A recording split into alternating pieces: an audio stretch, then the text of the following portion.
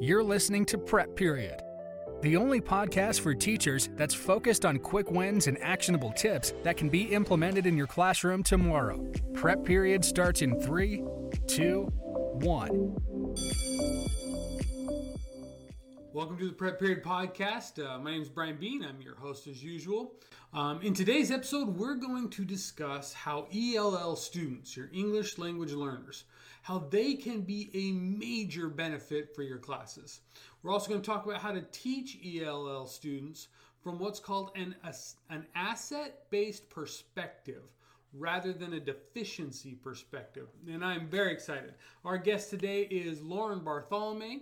She's from the Norfolk Public School System in Virginia. So welcome, Lauren. First things first, let's get our listeners a little bit more familiar with you, Lauren. So Lauren Bartholomew is an educator specializing in using STEM/STEAM initiatives to transcend English language learning boundaries in the secondary classroom. Her work focuses on immigrant and refugee newcomers and their cross-curricular experiences in U.S. classrooms. Lauren earned her master's in education from Lehigh University and is pursuing her doctorate in education at Vanderbilt University and happens to be a fellow in my cohort. So shout out to Vandy. So with that, Lauren, I'm so excited to have you on our podcast. Thank you for having me. Before we dive into all these other questions, I'm just curious, what got you into this particular niche within education? What drove you in this direction? So I've always been fascinated with international just differences, cultural differences, religious differences, political differences. And at the same time, I always saw a power of education. I was always tutoring or working somehow in the classroom. And when I had the opportunity to earn my master's at Lehigh, there happened to be a perfect program that married both, and it was called Globalization and Educational Change. And I dove in there and recognized all these disparities that I felt we experienced around our world, that education could solve it, and that we had so much to learn from one another. And so that is kind of how I got interested in that area. And then my story, which connects to a lot of what we're going to talk about today. As an educator, I had this glassy-eyed, perfect version, not realizing that working with diverse students means that comes with diverse languages. Right. And that's not something that you can prepare to, no matter how great of a day-to-day teacher you are, if you're not equipped with the right tools to break those barriers. So that kind of hit me flat in the face for my first few years of teaching at a super diverse school. And I grew to love it from there. You know, it's interesting you mentioned it. So my first couple of years teaching, I was in a very homogenous school. And it just didn't, I just didn't have to deal with it. Then I moved to Houston, and obviously the diversity in Houston versus Utah is going to be a little different. And I'm not gonna lie, it was like, this huge culture shock. We've talked about before how the statistics show that, ELL learners, the numbers are just growing so rapidly. And it's not just in urban areas. And so, if you're teaching for any amount of time, it's inevitable. You're going to have to work with students who don't necessarily have English as their first language, and so, rather than focusing on the negative, because there's a lot of teachers out there that get intimidated by it. It's a challenge that they might not be prepared for, like you alluded to. So instead, let's focus on the positive. So my first question for you then, how can having ELL students in your class enhance our experience, as educators? Definitely. Well, first and foremost, our English learners bring so much to the classroom. So instead of being scared at them, we can look at what they're actually offering to us and our students by being in the room. They have different life experiences. They have different perspectives, additional linguistics abilities. And they can just demonstrate both to us and our students that there's more than one experience, more than one dimension. As we think through problems, maybe they have different ways to look at it, different things to offer, different connections that they can make that kind of enhance both our experiences as educators and also as examples to the other students. And I think that depending on their background, they went through a lot typically with their families to get to that journey into the classroom, and they are normally so excited when they feel like they can contribute to it as well. Yeah. And as educators, we always look for those light bulb moments, and we know that that feeling when it finally turns on. And so being able to bridge the access for our harder to reach learners feels just as good for us too. It's very satisfying. Oh, for sure. Now we have talked in other conversations as well that you and I have had, and you've talked about pre-screening. Like pre-screening as being kind of one of the best ways to become comfortable with your ELL students. So you can kind of focus on their assets of the individual and their culture. Definitely. So we need to kind of adopt this lens of, okay, as soon as this kid gets in my room, I'm going to focus on what they're bringing to it and what they can do rather than get hung up on what they can't do. And so the best way to pre-screen is to get to know where they come from, what their scores are, and how you can capitalize on those strengths and those connections that you can build, and have them step into your classroom already feeling welcome and seen. So unfortunately, so often as educators, we are bogged down by so many things, and those things keep multiplying and accumulating. Yeah. And so those little things that even you just like saying, okay, you have a new student today, looking where they're from so you can like greet them in that language or have that flag in your classroom will help so much. Really? Even just a little thing like the flag in the classroom. I hadn't thought about that. Absolutely. So our students are always trying to see themselves in kind of what we do. Right. So there's a big wave that we all are familiar with now with culturally responsive teaching. Right. And that just means being super responsive to the differences in cultures that our students represent in our classroom and responding to them by our examples and in our content. So we need to be considerate, and normally that's presented in diversity within the traditional U.S. classroom. However, considering ELs in this classroom, even if there's just one student that represents a certain culture or race, we want to see them included in the classroom as well. Oh, for sure. So on that note, let's talk about, what are some ways that teachers can do, like little things, like you'd mentioned the flags. What are some little things that teachers can do just to utilize the environment, their actual classroom environment itself, to help kind of bridge that gap, ease those tensions, help the ELL students as well as help the students that aren't ELL become comfortable with each other? For sure. And as we've spoken about before, creating a safe space in your classroom community is a prerequisite to learning any academic material. So if we want our students to contribute to the class as well as take things away, they need to feel a part of that community. And decorations are, as you mentioned, such an essential part of that. So just making your classroom feel like a welcoming place, actually putting up decorations in the first place helps a lot, because those bare walls can be very intimidating. And then including them in the decorations. So for one instance, having students pin a map of where they're from or where they identify with, or even where they want to go if they feel like we just want these kids to feel seen and feel a part of it. And that generates a lot of conversation amongst the students as well. Oh, you live there, you're from there, what's it like? And that helps build that community really strong. I love that idea. Okay, I want to shift gears just a little bit. We've talked a lot about making the environment a safe place. But now I want to talk a little bit about one of the things that is the scariest part for the educator.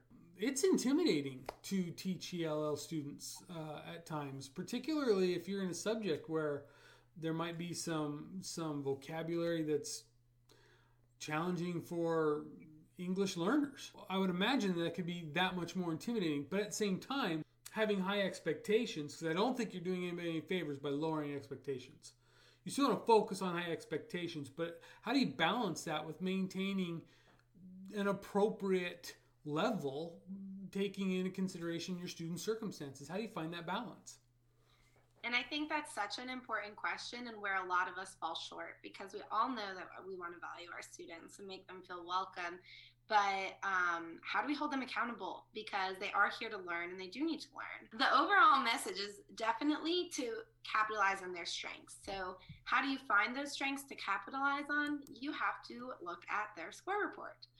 So the score.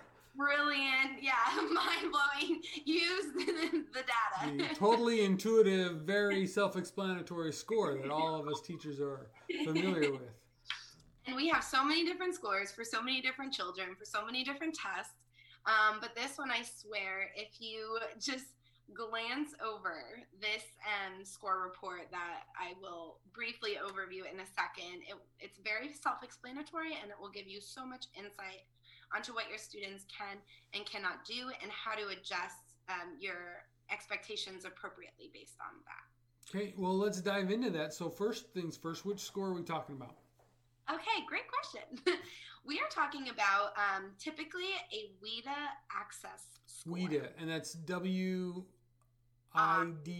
WIDA? Their assessments are used, and standards are used now by over 40 U.S. states and territories, and the remaining ones use very similar assessments. So please look for your students' WIDA access score or something very similar. What that score report should identify is an overall composite score for your students, which we all know are give us general ideas. Yeah, they don't tell the whole. They don't tell a true picture of what happened. Exactly, and the true picture is really kind of the make or break for how we reach our ELs. So the composite score, we generally use that to classify them, but beyond that, it's not very helpful. When we talk about managing our expectations, we want to adjust those. So if their strength is in speaking and listening, we use those for assessments. And we use those to look for our higher level performance. So maybe the student can't write an essay, but maybe orally, they can have a conversation or a debate with you to demonstrate that. Maybe they can create... Or vice versa. They might be much better at writing it down. Absolutely. Than speaking.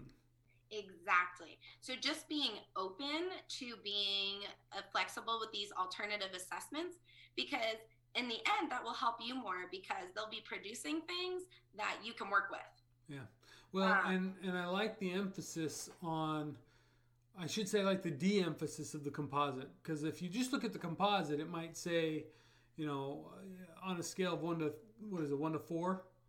So different states have different cutoffs. 6 is considered proficient, but most states exit kids around 4 point something. Gotcha. So you might have a student that comes in at a 4,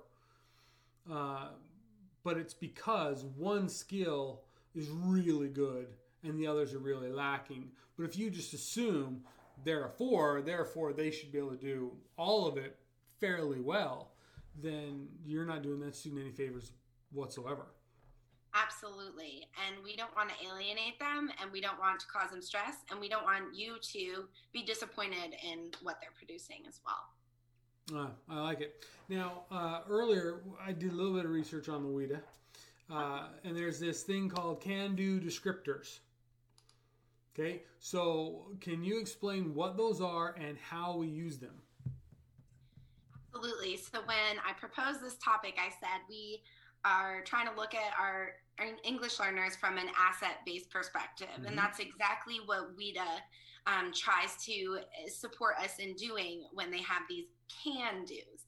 So what can these students do in each of these domains at each of these levels? So it is this asset-based formula for us to navigate. So first off, you have to have that student score report, which we should receive them as like we receive IEPs and 504s at the beginning of the year. You should receive them.